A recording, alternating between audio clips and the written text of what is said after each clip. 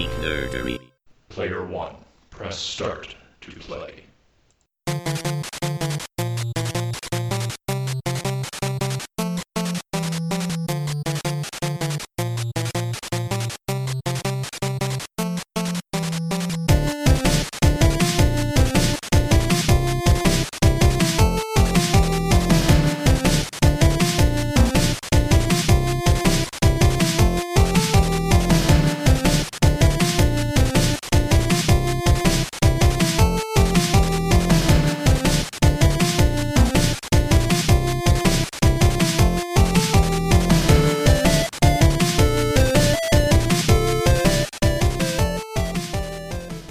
Alrighty, so Graveyard Duck episode number 6. We are talking about Dragon Warrior, or Dragon Quest if you're not from the US.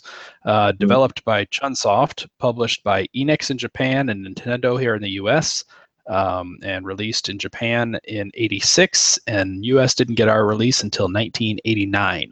So kind of late in the NES era, but still one of the kind of, I guess, cornerstone earliest RPG examples that at least I was ever exposed to. How about you? What were your early memories of this game?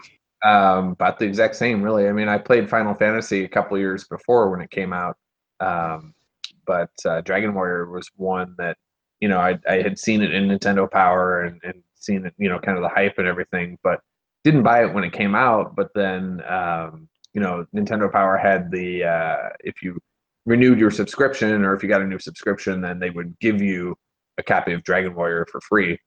So of course I had to, you know, beg and plead to renew my subscription just to get a free game. And that's kind of that was my first exposure to it, really, was getting it free from Nintendo Power. That explains a lot, because I didn't know that they did that. My Nintendo Power subscription started after this. Okay. But this is one of those games that I was going to say, like, was one of the most abundant cartridges I've ever seen. Like, everybody I knew had Dragon Warrior. At one point, I had copies of the instruction manual somehow. Like, it's this was you know everywhere. Why. Yeah, now I know why. Yeah, and I don't know if it's true or not, but I've always heard the rumor was the reason that they did that was because it didn't really sell all that well in the U.S. release. Probably because, you know, there was a good 3-year period between the original release and the U.S. release. So the rumor I'd always heard was that Nintendo had a lot of unsold copies and was trying to find a way to, you know, to move them. And I think that was probably a perfect way to do it because, you know, again, growing up, when your average game price, probably adjusted for inflation today, would be about $80 or $90. You know, again, you weren't exactly getting games all the time. So the fact that you could get a free copy of a game for subscribing to Nintendo Power for, I don't know what it was then, like $20, $30 a year or something like that. I think so, yeah. Yeah, and that's a pretty damn good deal. So Right. Yeah, and I also think that at that point, I mean, we're talking about mostly like 8, 9, 10-year-old kids that were playing Nintendo. We knew Mario, we knew Zelda, we knew things like that, but like RPGs weren't really, like, that wasn't a term that people really knew that much. Like, I had a couple of friends who played Dungeons and Dragons, but actually, no, that didn't even start until, you know, kind of the early '90s. So, yeah, other than been around since like the '70s, but I'm just saying within my circles, like computer RPGs, I suppose. Right. Yeah, the tabletop thing was not something that a lot of 8, 9-year-olds were playing. That's true.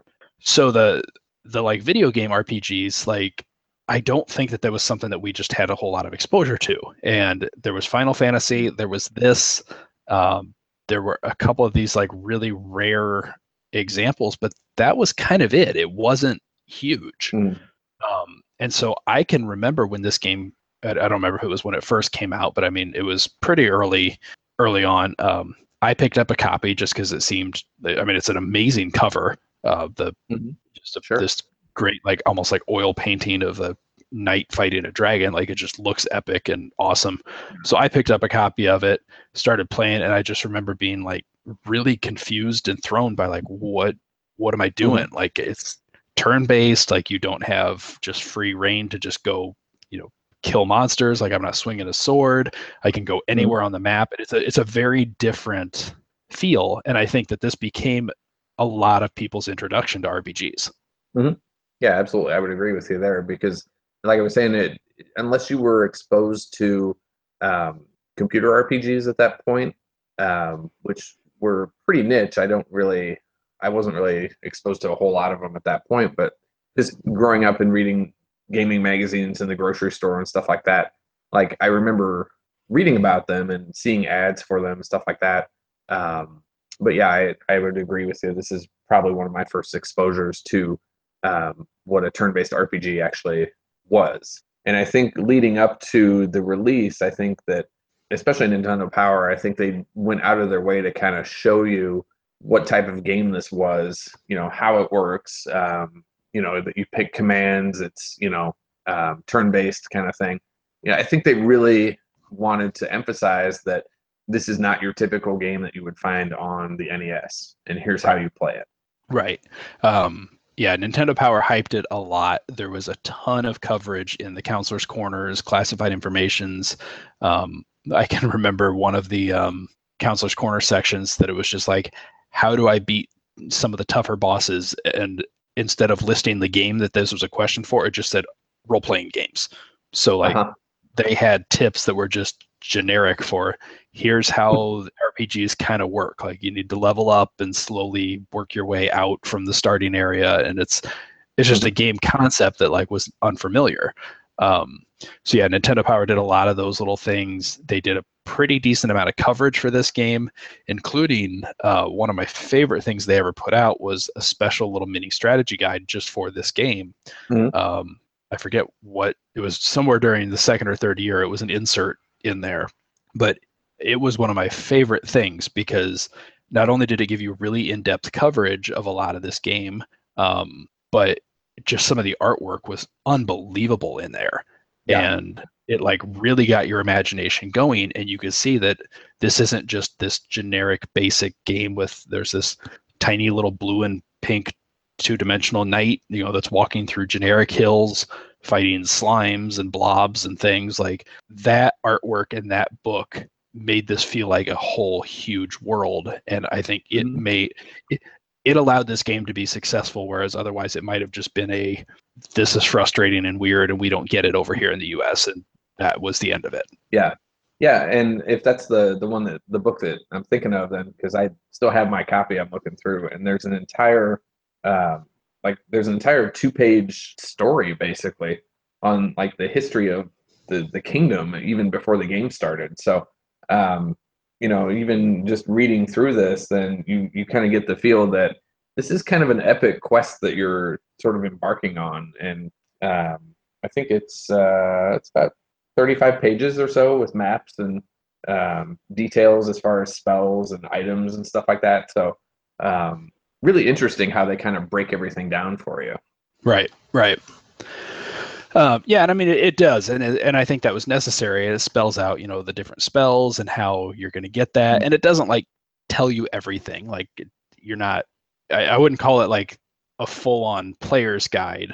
There's a lot that it still leaves open. It's enough to get you started and not feel completely lost. Right. And I mean this would be an easy game to get lost in, and it's one of the things that I think is the most brilliant about it because. At this point, we had no expectation. There was no template yet. We then have since seen, hundreds and hundreds of RPGs that have come out. And now there's kind of this expectation of how things flow. There's a linear feel to them. Whereas one of the things that I absolutely loved about this, and I still think it's, marvelous, is that there's like these hidden things that you're supposed to find. The basic story is pretty simple. Like you're a hero. The princess has been captured. She's somewhere. And the Dragon Lord is this evil being who's, terrorizing the land. So you have to save the princess and then also kill the Dragon Lord. It's separate things. To get to the Dragon Lord, you have to find these 2 ancient relics, combine them, and that will allow you to get to his island. Pretty simple. Yeah. But there's and you can see the castle right from the beginning. Yep. It's right there. Yeah, you just can't get to it. But they give you like very little guidance in terms of how to find any of these things. And what I love about it is that in a modern RPG, as you kind of progress, you eventually will just stumble on the items naturally. In this case, they're right under your nose at the beginning, and you have no idea. Mhm. And I think that, I'm not going to spoil where they are, because if you've never played this game, you need to, and I don't want to ruin it for you. Yeah. But I love the fact that they're not where you think they are. And it really does take some searching and some digging. And when you discover these items, it's just like, holy shit, like that's so clever. But yeah, I always thought it was hilarious. I don't know, maybe just because I love like RPG tropes and stuff, but you start off on this quest, and the king's like, "Hey, I need you to rescue my daughter, and I need you to kill the Dragon Lord and whatever." So I'm gonna set you up. I'm gonna get you started. You're gonna go kill him. You're thinking, "Yeah, this is gonna be great," and he gives you, like the equivalent of like $10 or $15, right? And it's like, go to town. And right. what do you get? Like some worn clothes and an old club and a stick. Start beating slime. So I don't know, that even as a kid playing that, I was just thinking, like, at the beginning, like, wow, this is it. Like, I have a club and clothes, and I just have to kind of beat these slimes until I level up. Thanks a lot, guy. Way to go, king. Yeah, I know, right? You cheap bastard. Get all these treasure chests in there that I can't open, but yeah, here's $20. Go get yourself a club and some clothes. Yeah, RPGs always cracked me up. A vagrant may have defecated in these clothes, so it might not. Yeah, I never found the laundromat when I was walking around town. Yeah, I mean, RPGs always cracked me up like that, because especially these ones where you're like this hero who has to save the world, and if you fail, everybody's gonna die. They're like, you're the only one who could save us. That sword that you have to have, that'll be 70,000 gold. Yeah, right.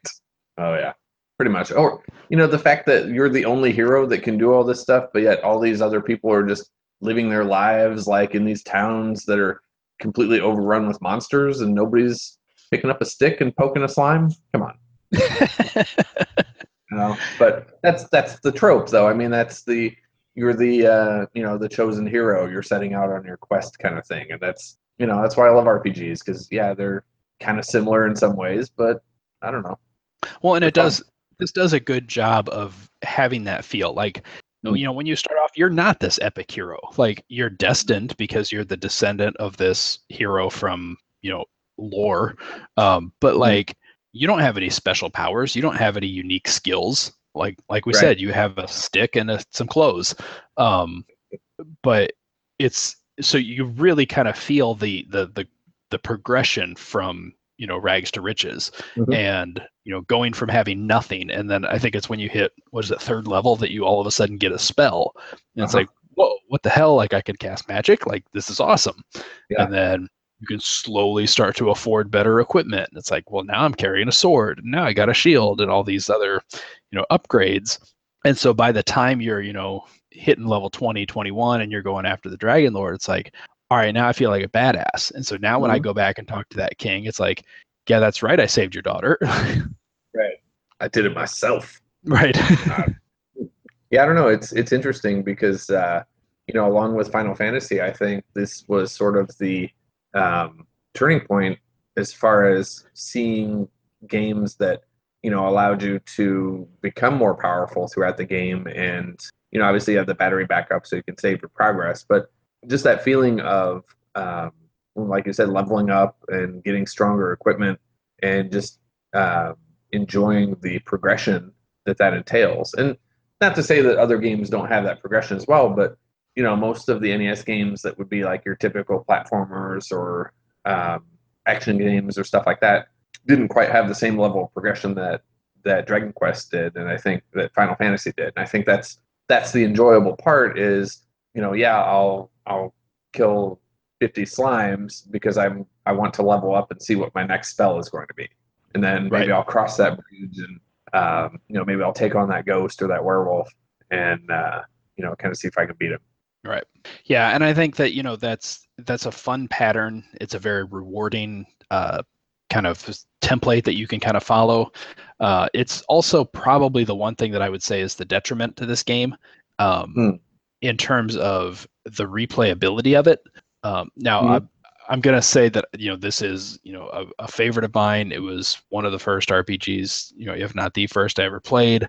I was obsessed with this game as a kid. I think that Nintendo Power Strategy Guide really helped because, like I said, that created a world for me. But yeah, I was that, nerdy 8-year-old who was running around in my basement with a plastic sword, fighting invisible slimes. Like it was, it was fun, and I loved this world. And still do that. No, our basement's gross now. I go in the backyard instead. Are there slimes down there? There might be. But it's I loved this game. I always have, and it's always had a soft spot in my heart for it. But it's a difficult game to replay because so much of what makes this challenging is not knowing where all of these things are hidden. Mm-hmm. Once you kind of find them, that takes a lot of the exploration out. And kind of what this game is reduced to at that point is just a very, very long grind. And it's a frustrating one because it does take a long time to get to, I think what I've discovered is like level 21 is the minimum you need to beat the Dragon Lord. There's a little bit of flexibility there, but unless more you or get less really lucky, but that's probably not going to happen. Yeah. So to get to that point, it's just a grind. And I mean, pretty much the way the world is built out, the starting region, you have, simple monsters. As you start expanding a little bit further, crossing bridges, you get into more difficult monsters that you probably can't handle yet. So really, like the formula is you start at the first town, fight the monsters immediately around it till you can afford the best gear there at that town. Then move to the next town, repeat the process, move to the next town, repeat the process. And it's like, that's kind of the game. And every now and then take a little side journey to go pick up the Stone of Sunlight or the Staff of Rain or something. But but that's otherwise, also kind of RPG too, though. What's that? I mean, you're kind of describing the tropes of a lot of RPGs too, though.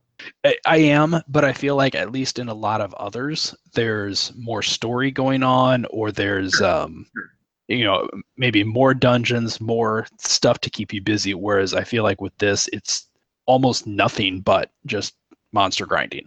And it's still rewarding. Like, it's fun to do because it is, neat to see as you level up. I like the monsters, so seeing their sprite, over and over and over again is fine to me. But that's pretty much what this game is. It's just fighting monsters until you then go kill the Dragon Lord. Yeah, and I think it's with Dragon Quest. I think it's important to kind of look at it in the context of when it came out. I mean, obviously, you and I are both really big fans of the series, and so as the series has progressed and we've played a lot of the sequels and stuff, it's hard to look back at the first one and kind of say, there's not a lot here, but you have to look at it, I guess, in the context of not necessarily the 1989 release for us, but more of the Japanese release in 86, because Dragon Quest sort of came about as a reaction to Ultima and Wizardry. And those were two games that were really sort of had captivated Yuji Horii, that was able to kind of look at those and go, wow, these are great games. There's statistics, there's role playing. How can I take this and break it down on a little bit smaller scale?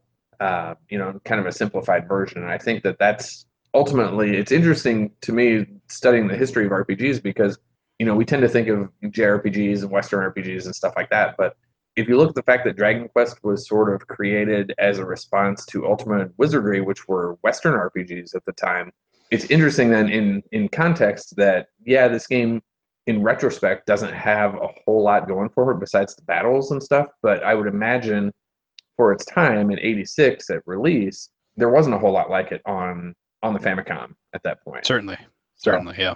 As far as a historical, I guess, note to it, I would say it's important to kind of look at this game in the context of its release versus, how we would normally look at it, I suppose.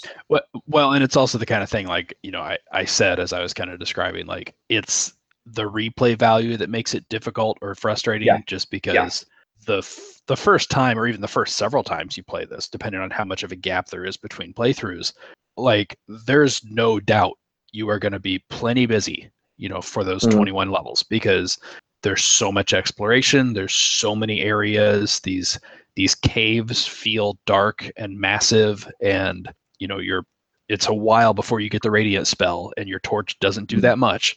So it's it's a knock up on grind. them. Right, exactly. But yeah, it's a grind to get through these dungeons and get them mapped, find what secrets they have, and it's once you've played it a few times and you know what's in some of the caves and which ones like, yeah, there's not even a point in going in that one, or this one I can Sure. just go straight to this point. And so it's the curse of having played it dozens of times that makes the replay value lessened. I think for new players who are just discovering it, or if you haven't played it in a few years and you are coming back to it, it's unbelievably huge and it's very rewarding. And I think that there's lots of towns, lots of people, talking to all of them, kind of picking up all of the hints, putting all that together. It's a very rich and rewarding world. It's just it's the syndrome of the 24 playthroughs that kind of turns it into nothing but a slime killing game.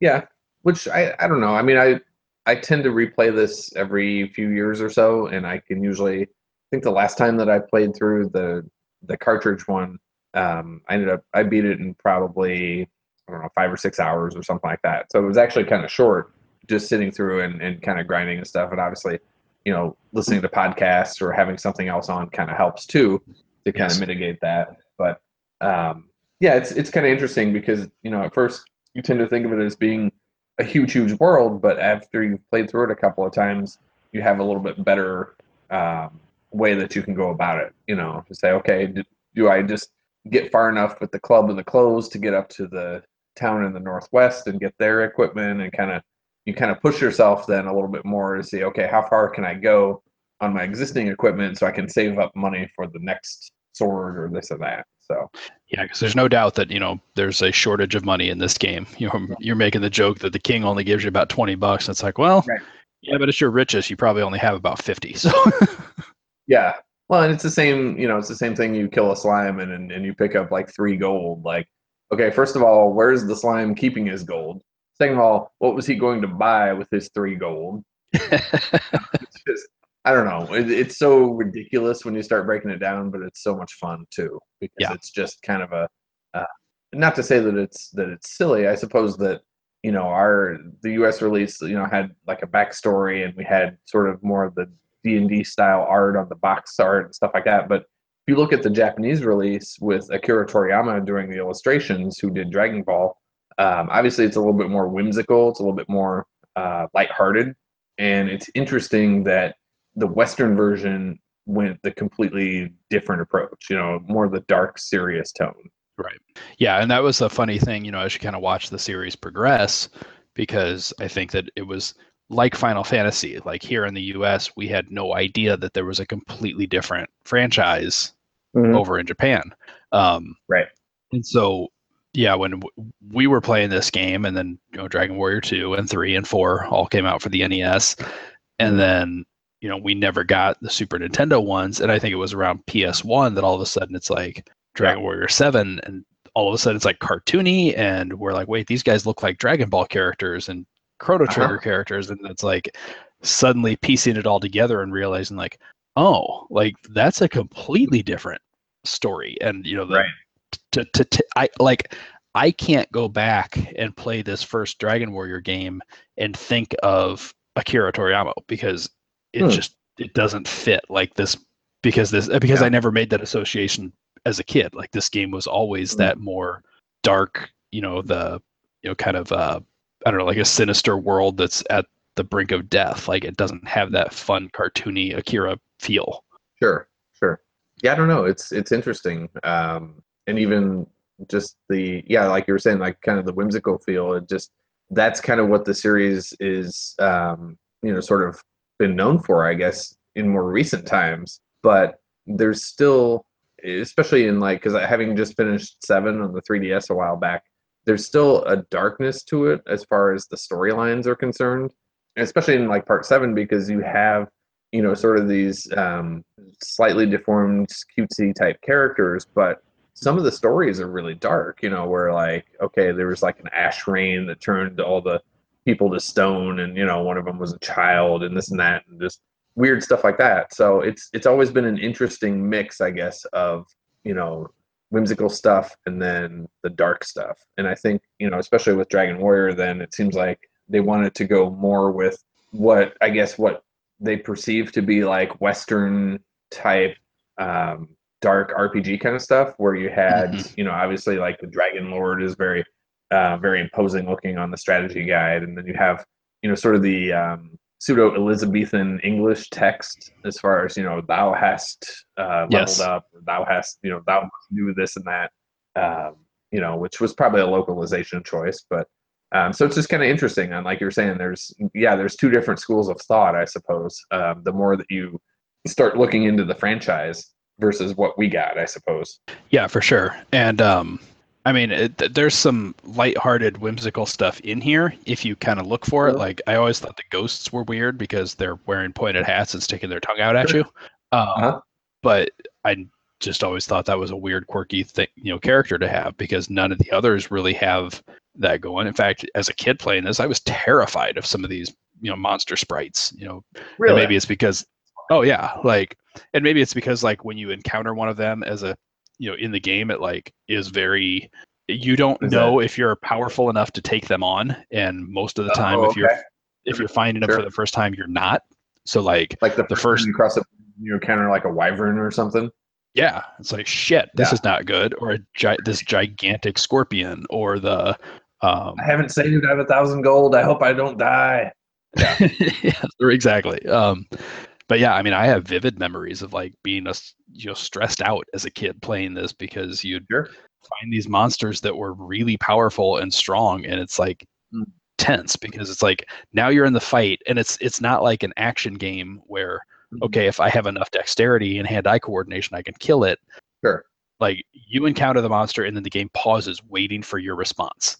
And it's like, in my head, basically what it was saying is like, you're gonna die now. What do you want to do? And it's just like, shit, like, I know I can't run because your odds of getting away from a fight are pretty slim. I'm sure I can't kill this thing. Like, what's it gonna do? How strong is it? And like, you see that wolf for the first time, it's like, there's just no way. So it's like, yeah, I still have these like weird like PTSD flashbacks to playing this game, but funny. Yeah, but I love it. And because like you said, there's a danger inherent in crossing the bridges and encountering new enemies, because you don't have to make a decision right away, but every decision that you make is very important, whether that's to attack, whether your hit points are low. Do you take the time to heal, or use an herb? It just kind of depends. So because especially there's no hit point counters for the enemies, so you don't really know until it disappears if you killed it or not. Right. Yeah, I mean, this kind of taught a lot of us what strategy was, and sure, absolutely. And the risk versus reward, because sometimes it's like, well, I could cast stop spell or sleep, which might work, but how many times did you cast sleep? And it's like, okay, it's asleep. Great. Next turn, I'm going to attack. Oh, it woke up. Like, so you wasted your turn, but you just can't predict it. You don't know. That's true. So yeah, I think that it introduced a lot of these tropes that, we've all just come to know as just standard now. But at the time, like this defined them. And I played this before I ever played Final Fantasy. So this literally was my introduction. So I played Final Fantasy first, then I played this one when I got it for Nintendo Power. Okay. But I remember at the time sort of thinking I enjoyed it and I played through it and beat it, but I remember at the time not liking it as much as Final Fantasy, I guess, and I don't know if it was due to the graphics or something about it, but it just didn't have the same feel for me. But it wasn't until much later than realizing that there was such a gap in release dates. I wonder if that has here 3 was coming out in Japan, and 3 was huge. I mean, that's like one of the top RPGs of all time still to this day. Yeah, I wonder if some of that does have to do with which one you played first, because I think it does. Yeah, I played this before Final Fantasy, and I've always preferred this. And Final Fantasy, when I played it for the first time, it felt off to me. Like, it's kind of like what I like, but it's not quite. And I think it's because I fell in love with this, and this was the formula that I really enjoyed. Okay. Even so much so that when Dragon Warrior 2 came out and I started playing it, it took me a long time to warm up to it, because I was used to, you're a single hero, not a party of 3. And when you fight monsters, you fight one at a time, not, groups of multiple enemies. Like it took everything that I knew and tweaked it a little bit. And I was not a fan of that. And it took me a long time to warm up. Okay. Because since this was my, primer, this became the gold standard that I compared everything else to, and probably to this day still do. Interesting. I play a role-playing game. I'm like, how does this feel compared to the original Dragon Warrior? And that probably affects a lot of whether I enjoy it. Huh. Yeah, see, I was the opposite, where I started with Final Fantasy, where in the first one it was really tough because you had to target each specific enemy that you wanted to attack. So let's say if a previous party member had killed that enemy and your second character was going to attack it, your attack missed. So you had to really strategize. Okay, I'm going to attack him. I'm going to attack him. I'm going to attack him. And then, so I played, the first Final Fantasy. I played Dragon Warrior, and then I went to Final Fantasy 2 and 3 on the Super NES, and kind of went from there. And then didn't really get back into Dragon Quest until actually much later, when I started to play them. And again, I was getting soured on Final Fantasy around after about Final Fantasy 10. I played through that. It was okay. Played a little bit of 12 and then 13 on PS3 and kind of lost interest and stuff like that. And then sort of through that time period, kind of rediscovered Dragon Quest and realized, hey, they're still using some of the same sound effects, some of the same music, and kind of went back and just looked at the series as a whole and thought, here's a series that's really kind of stuck to its roots as far as where it came from the first game, as far as the sound effects, the enemies, and things like that. Definitely. And I grew to respect that more, I guess, as far as more of a traditional approach, as far as, we're gonna stick to what our strengths are, but we're gonna kind of expand on that with each game and stuff like that. So right. So yeah, I was kind of opposite. Like I started with Final Fantasy, got a little, disjointed with it, back in the PS3 days, PS2, stuff like that, and then kind of rediscovered Dragon Quest and went back and started playing more of the original ones from there. So, because growing up, I only played the first one all the way through. So, I had this one and part 2 that I played through. I owned 3 and tried it a little bit, but where I said that 2 kind of turned me off because it was so different from 1. 3 just jumped off the deep end for me, and where you can now pick your party, and it was too much. And I've since gone back and replayed it, as an adult, and I can appreciate it for what it is. But there's I then played 4, 5, 6, and it's just each one of them I like less and less than the previous one, and I finally just have come to the conclusion that the first one's the one I like, and every one that just kind of strays a little bit more, and it's just okay, I'm getting too far away from my source and what I really enjoy, and that's this one. And so I'm much happier, even though at the beginning of the episode it sounded like I was complaining about the replay value. I'm much happier replaying this than any of the others. So I think too, and with being adults and stuff and having the internet and accessible, we start looking into more of who directed which game and who designed what, and you start to see, especially with Dragon Quest VI, where you had a different company sort of take over the design, which obviously was a little bit different than what had come before. So you start seeing that, okay, yeah, it's still released by Square Enix. It's still Dragon Quest, but it's slightly different or things like that. And, I guess growing up, we didn't really notice those things if it was done by a different developer, different designer. It's just, I don't remember those things being as credited as much to individuals. I mean, maybe a little bit here and there, but it was more the company, right. That it's Enix is known for role-playing games or, this or that. So I don't know. But looking back, I guess now it's funny because as an adult, now I look back and say, okay, back in the day, if I only got, a game for my birthday or Christmas or something like that, I should have really picked the Dragon Warrior sequels, because not only would they have gotten me a lot more playtime, but had I held on to them, they would have been worth a lot more money than, say, a boxed copy of Mission Impossible or Pro Wrestling. So. I was going to say your copy of To the Earth that you got for your birthday. No, I never got To the Earth, thank God. I did. That was my dad was doing his best. He thought he was going to surprise me and bring me home a present one day, and he's like, "Here you go." And I just looked at him like, you try to be like, "Oh, this is awesome," but it's what? Right. I've never even heard of this. Right. It still got the $9.95 price tag on it from KB Toys or something. Exactly. Yeah, it's like I always wanted. I remember when we were on vacation one time, and it was near my birthday, and like Mega Man 2 had come out. We were like, I saw it in a mall. It's like back before we had hard release dates, and so it was just like, well, this game might show up, third quarter or whatever. It's like, oh man, Mega Man 2's out. I really want that for my birthday or whatever. And I remember like getting a game for my birthday, thinking it was Mega Man 2, and like unwrapping it, it's like it was pro wrestling. Like, because Damn it, Grandma. Yeah, and that's the thing is like my grandma and my grandpa got it for me, but because like I used to watch WWF. I mean, who didn't growing up in the '80s? So it's like they must have figured, oh, he's gonna love this, but it was all right. You got Asylum before there was the Asylum. Yeah, pretty much. So I had to wait. All right. Sell it at a garage sale or something. I don't know. You want to get rid of it because nobody's going to trade you for it. You can't trade Ninja Gaiden for pro wrestling. That's just not going to work. No. So we looked up a little bit of the differences here. I've never actually played through the Famicom version of this. Obviously, I can't, speak Japanese, but the most of what I was there's quite a few differences to it actually. Yeah, and a lot of it seems to be graphical. Do you know anything beyond the sprites and the just graphics that's different? There's no battery backup, so it's password saves. Okay.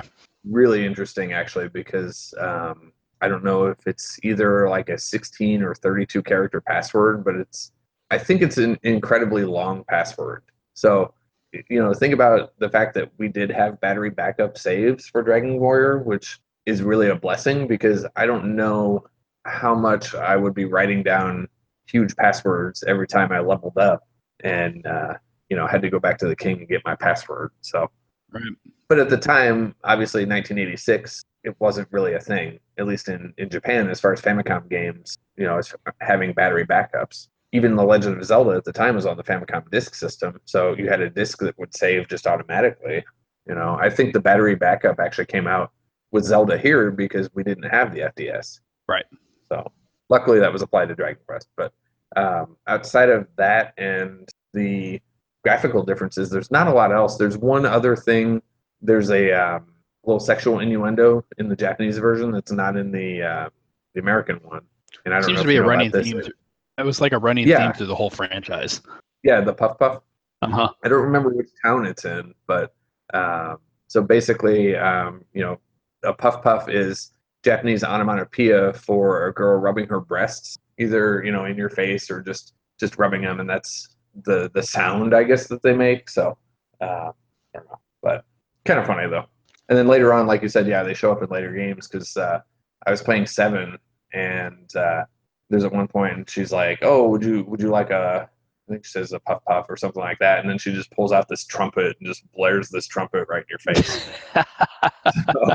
So they start getting more tongue in cheek with it, as the series progresses. But yeah, a lot of the graphical things are kind of fun. Like if you Google it and kind of look at the pictures, like it's interesting to see the hero sprite is slightly different. The king looks a little bit different. The guards, nothing's. Your sprite doesn't even change directions. Did you notice that? Yeah. So you actually just kind of, it's more almost like a board game, really, or a tabletop game where you're moving a piece around. Right. Yeah. Instead of moving, instead of walking around the world map, it's just kind of like sliding, around. But so it's interesting to see some of the different looks, but all of it's pretty minor. Like nothing really affects gameplay. So sure. But yeah, the save function, that's an interesting thing. And thank God we had the battery. Mm-hmm. But it's interesting too, though. If you're interested in ever learning Japanese or trying to decipher some Famicom games and stuff like that, it's not too terribly hard to learn the katakana and hiragana, because that's primarily what the Famicom games used, because they just didn't have the memory space available for the complex kanji characters. So playing Dragon Quest games actually in Japanese, if you know or if you have a katakana chart, it's actually not too bad, because most of those words in katakana are loan words. So it's basically they're English words translated into Japanese. So if you're looking to kind of learn a little bit of Japanese, Dragon Quest games actually aren't too bad, at least the early ones, because you can kind of get a little bit of feel for the language that way. They didn't try to translate like thee and thou and all that kind of stuff, did they? No, it's not. It doesn't have that kind of text in it. It's That's more, good. it's more of just like what the later games are, where it's just very direct and that's it. So, and obviously all the names are different too. Right. All right, should we get to some tips and tricks here? Sure. Tips and tricks. So I've got a few here that I think are, very spoiler free. I don't want to ruin anything for the players that have not played through this. I think it's, like I said, definitely worth doing, but there's a couple of little things I can throw at you that are going to help you get a little bit of an advantage. As we mentioned before, money is incredibly tight, and you're going to spend most of the game just, farming and grinding slimes and other enemies just to have enough money to earn or to buy some better equipment. So there's a couple tips I've got here that'll just help you make some more money or get money quicker. The first one is after you've reached level 3 and you have the heal spell, you can actually avoid ever having to sleep at an inn again. In Tanagel Castle, there's a sage down in the southern part of the town or the castle that will, when you talk to him, he will reheal or refill your magic points. So talk to him, get your magic points filled up, cast your heal spell over and over until you're healed. Talk to him again to get your magic points back up. You're now at full strength and you saved 20, 30 gold at the end. Sure. It becomes a little bit more frustrating later in the game as you get further from the castle, but a Chimera Wing or a walk back to town, which you have to come back to save anyway, quick way that you can heal and not have to spend money to sleep at an inn. Next one that I've got is as you start going through like some of the caves and decide that you're going to start grinding and finding some treasure there, it's a good source. There's some dangerous monsters in the caves, but a lot of those treasure chests, some have just a couple of gold, but there's a couple that you could find that have 100, 200 gold in them. Pay attention to those chests and remember where they are, because when you leave the cave and come back in, they respawn and you can collect them over and over and over again. It's a good way to get more money and also, get a little bit of needed XP in the process too. So, last one that I have to help get some money is there's a cave just slightly southwest of Tanagel Castle. You won't be able to survive there until probably maybe level 7 or 8, but it's a cave surrounded by mountains, and if you are familiar with the game, it's the one where you're going to find the fighter's ring. Down, I think in like the third or second or third level of the dungeon, there is a chest that has like 115, 120 gold or so. Pay attention to where that one is and keep going in and out of the cave over and over and over again, collecting that chest, because about 1 in every 10 times you open it, it's actually going to have the cursed necklace instead of gold. Now, this is an item you do not want to use because it will, as the name implies, curse you. But what you can do is you can take it and sell it at a shop, and it sells for 1,200 gold, which pretty much at any point in the game is a huge amount of money.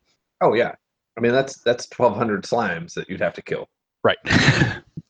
So yeah, if it's early in the game, that's going to get you some great equipment. If it's late in the game and you're trying to save up for the silver shield or the flame sword, like that's going to take a big chunk out of that. So, let's see, what else do I got here? Oh, one other tip that kind of just makes the game a little bit easier to play. One of the most elusive items that you're going to find is the magic keys that let you open all of the locked doors. And now it's going to be a while before you get the first key. You'll find them in a shop over in Rumildar, which is in the Eastern continent. Once you get over there and get some keys, I recommend that from that point forward, you always keep one key in reserve in your inventory and never use it, because there's another shop in Tanagel Castle that actually sells keys as well, but it's behind a locked door that you need a key to get to. So it's much more convenient to be able to go shop for keys there than having to go all the way over to Rumildar and get more.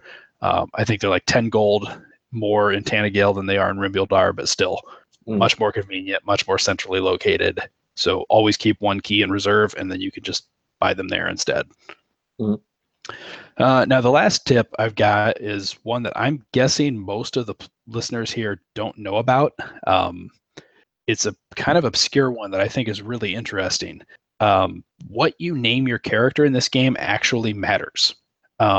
So I'll try to explain this as simply as possible without getting too complicated. But basically, in the game, there are 4 stats that are going to increase as you level up: your strength, your agility, your hit points, and your magic points.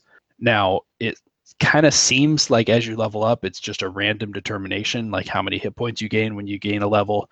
It's not random.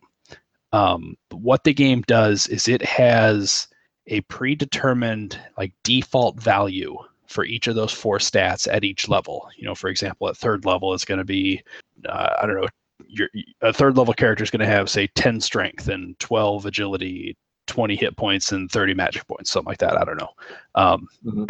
That's the default number. When you start a new game, the cartridge is going to pick 2 of those 4 stats and say that for the duration of the game, it's going to use the default numbers for those 2. For the other 2 stats, it's going to apply a penalty to the default numbers of that, somewhere between like a 5 to 10% penalty. Now, the way the game determines which 2 stats are going to use the default numbers and what penalty it's going to apply to the other 2 is based on what you name your character. There's a kind of complex algorithm it uses where it assigns a numerical value to each letter and each character and does a bunch of crazy funky math to figure it out. Now, obviously, there are thousands of options here because you've got 26 letters, 10 different numbers, spaces, special characters, capitalization affects it. It's limitless combinations. But I would say that it's kind of fun just to play with it. And if you play through a game and notice that you didn't have as many hit points as you thought, play through it again, try a different name. You might get more that time. To save you guys some trouble, I have played with the algorithm enough to come up with 4 names that are both easy to remember and are also examples of the 4 best possible combinations you can have of your stat scores. So if you want to give yourself kind of a boost going through the game and maximize your stats, pick one of these 4 names as you play. If you want to maximize your hit points and your magic points and still have the smallest possible penalty for your strength and agility, name your character Hero with a capital H, H-E-R-O. If you want to go the opposite and go maximum strength and agility, but minimize your penalty for hit points, magic points, name your character Luigi with a capital L. For strength and hit points, name your character Mario, lowercase m. And for agility and magic points, name your character Evil, capital E-V-I-L. This is all fascinating because I had no idea that this kind of trick even existed. Yep. Until you told me about it this week, my mind was blown. Yeah.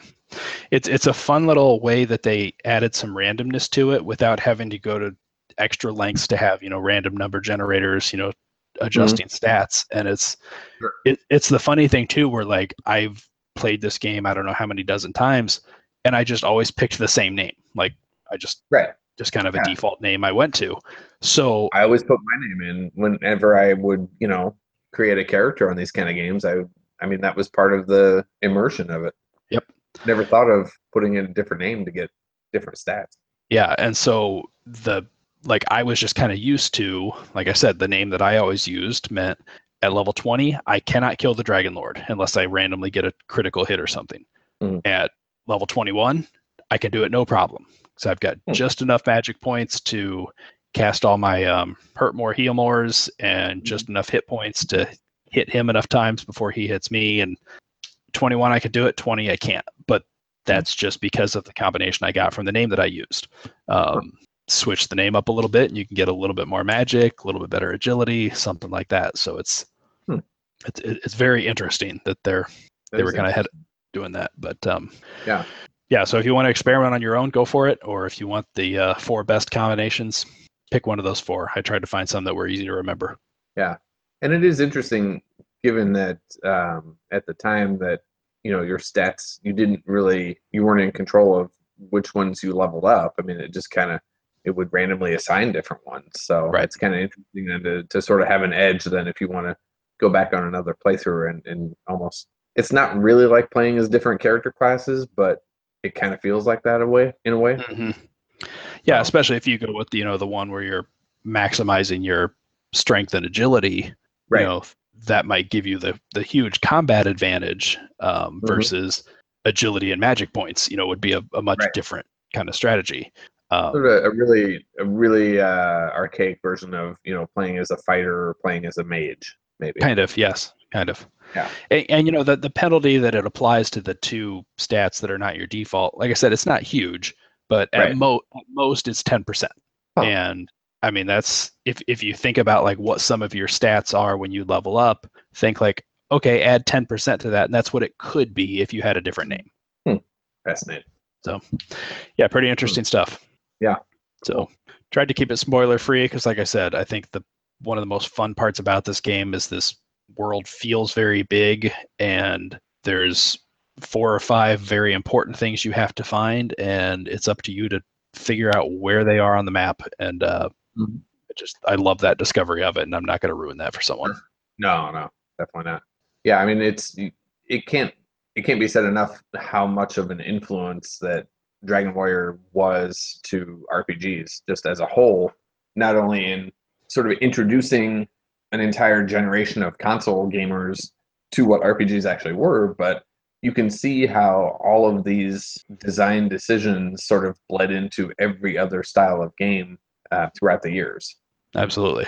So as far as progression, as far as characters and leveling up and things like that, and discovery, and it's just it for as much as we say, yeah, there's nothing but battles in this game, it's really it deserves its place in history as far as the history of when you're talking about video games and RPGs in general as well. That Dragon Warrior was a pretty big deal when it came out in Japan. I mean, it did a lot of things for console RPGs that hadn't been done yet, and really set the precedent. So, in fact, I don't know if you know this, but I think it was the launch of Dragon Quest III was so huge that I think it released on a Friday, if I remember right. And there were, from what I have read on it, there were like tons of kids that had skipped school to get their copies of it, and even members of the Yakuza had tried to get copies for themselves and steal them and resell them and things like that. And I think it was because of the Dragon Quest III launch that it was ever since then, and it was kind of a thing that no more big game releases on weekdays, thanks to Dragon Quest III, pretty much. Huh. So I thought that was kind of funny. Yeah, no, I did not know that. Here's another one that's kind of interesting. So the music that was composed by Koichi Sugiyama. Have you ever heard the story of how he became sort of the composer for the Dragon Quest series? No. So he was a Japanese composer for mostly like television and advertising for the most part.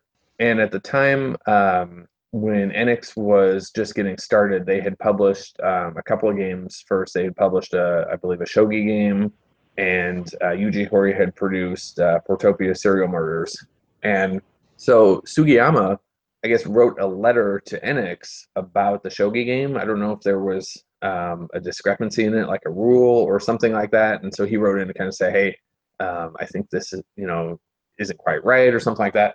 And they were kind of like, huh, this guy's name is Sugiyama. So they contacted him back and they said, by chance, are you the Sugiyama that composes for TV and advertising? He says, yes, I am. And I think from what I've read, they kind of just, Yuji Horii kind of asked him, hey, would you be interested in composing the music for this game I have coming up called Dragon Quest? Thinking that, nah, there's no way in hell. I mean, he's already got this huge career or whatever. And he was just kind of like, yeah, sure, I'll do it. And they were kind of just like floored as far as the fact that, this super well-known composer had just agreed to basically do the music for a small Famicom game. Huh. I think he said in some of the interviews, he came up with, some of the jingles and stuff within a very short amount of time, just due to the background in advertising and TV and stuff. And just, so you think all of these iconic sort of melodies and music that have permeated the entire series kind of almost came about just by chance, and just by the fact that, he wrote a letter to the company complaining about the shogi game. Man, that's really interesting. I like that story.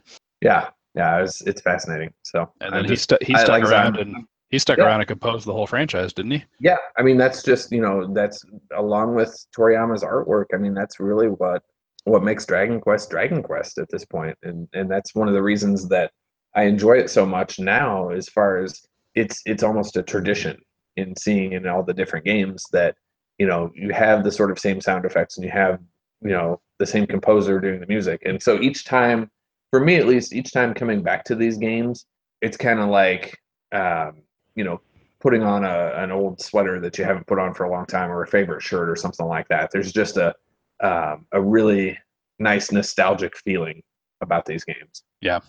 Not something that I appreciated, I guess, as a kid, because we didn't have these kind of stories about it.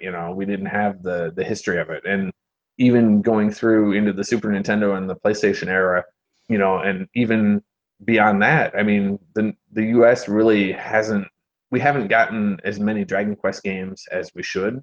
And I don't know if it's because, Square Enix has always said, well, they don't sell very well, or we don't want to just put forth the effort and localize it. And it's been up to Nintendo several times to step in and either foot the bill or, take over the production of them. And I mean, thank God they did. It's too bad that they don't sell more than they should, but it's just it's sad sometimes being a Dragon Quest fan and being in the United States, I guess. Right. So yeah, we've dealt with that with several. There's a lot of history to it. So well, and I think that you're right. Like there is something familiar to all of these games, and I think that really just comes back to the most important statement we could make, is that the first one did it right, and they've just been following the same template. Like, they don't need to reinvent themselves because they nailed it the first time out. And yeah, and there's room to improve on the storyline, the side quests, and things like that, but your basic structure of the game is solid. There's no reason to reinvent the wheel, right? Really.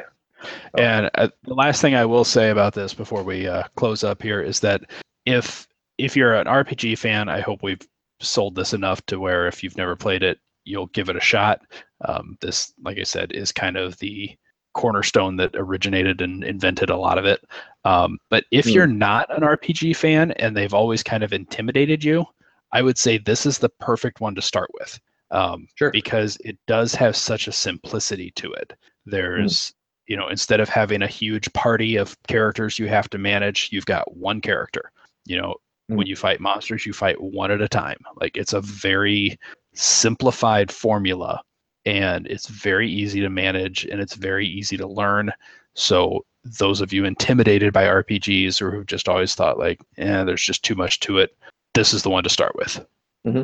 Yeah, it's a good gateway to it. I mean, I would equate it to, I guess, for anyone that's a D&D fan, I guess, is this is kind of like what the basic D&D box set would be, versus like the later AD&D different versions. So like, this would give you kind of a taste of what the series is like, and then if you like it from there, there's so many other sequels that are really, really good and worth checking out. So especially as the games went on, they started developing the story more. You started to get more, a few more things going on, especially like you get to like 4 and 5, where they start to tell sort of multi-generational stories, and they sort of pass down through different generations, and they do cool stuff like that. So it's a great series to discover, and if you like it, there's so many more games in the series that hopefully you'll really enjoy.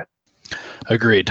So I would say we've done this franchise, well, this game at least, some good justice. The franchise is extensive, and a lot of these fall into the category of retro gaming, so I know we'll come back to it at some point.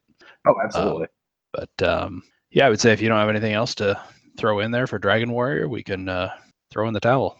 Yeah, I think that's probably good. And like I said, in the beginning, just even if you're approaching this for the first time, I think it's important to look at it in the context of when it came out and what it was up against, because now every game has RPG elements in it now, and back when this came out, it wasn't so commonplace. And so looking at it in that light, I think will hopefully allow you to appreciate it a little bit more if you haven't played it before. All right, so where can people send us their stories of their first-time playthroughs of Dragon Warrior? Well, you could check us out on Twitter at Duck Graveyard. You could check us out on Facebook. We have a Facebook page on there, Graveyard Duck Podcast. If you'd like to email us, you certainly could at graveyardduckpodcast@gmail.com. And we would love to hear, your stories, your memories of the game. Did you get it with your Nintendo Power subscription? Did you play it all night? what did you think? Did you love it? Did you hate it? That's what we want to hear, because that's what I enjoy about the show. Is I like hearing different people's nostalgia for it and your experiences with the game. Absolutely. So yeah, anything else that you can think of at all? Nope. I think once again we nailed it. We keep picking some of my favorites, and I mean I'm sure eventually we're going to find a game that I don't like, but I don't know. We're batting 1,000 here. That's a good episode. I hope we find a real stinker sometime. Like one of these days, I'm just going to pick Karate Kid for no reason. Well, no, now you have a reason. Well, that's true. Yeah. But no, it's okay.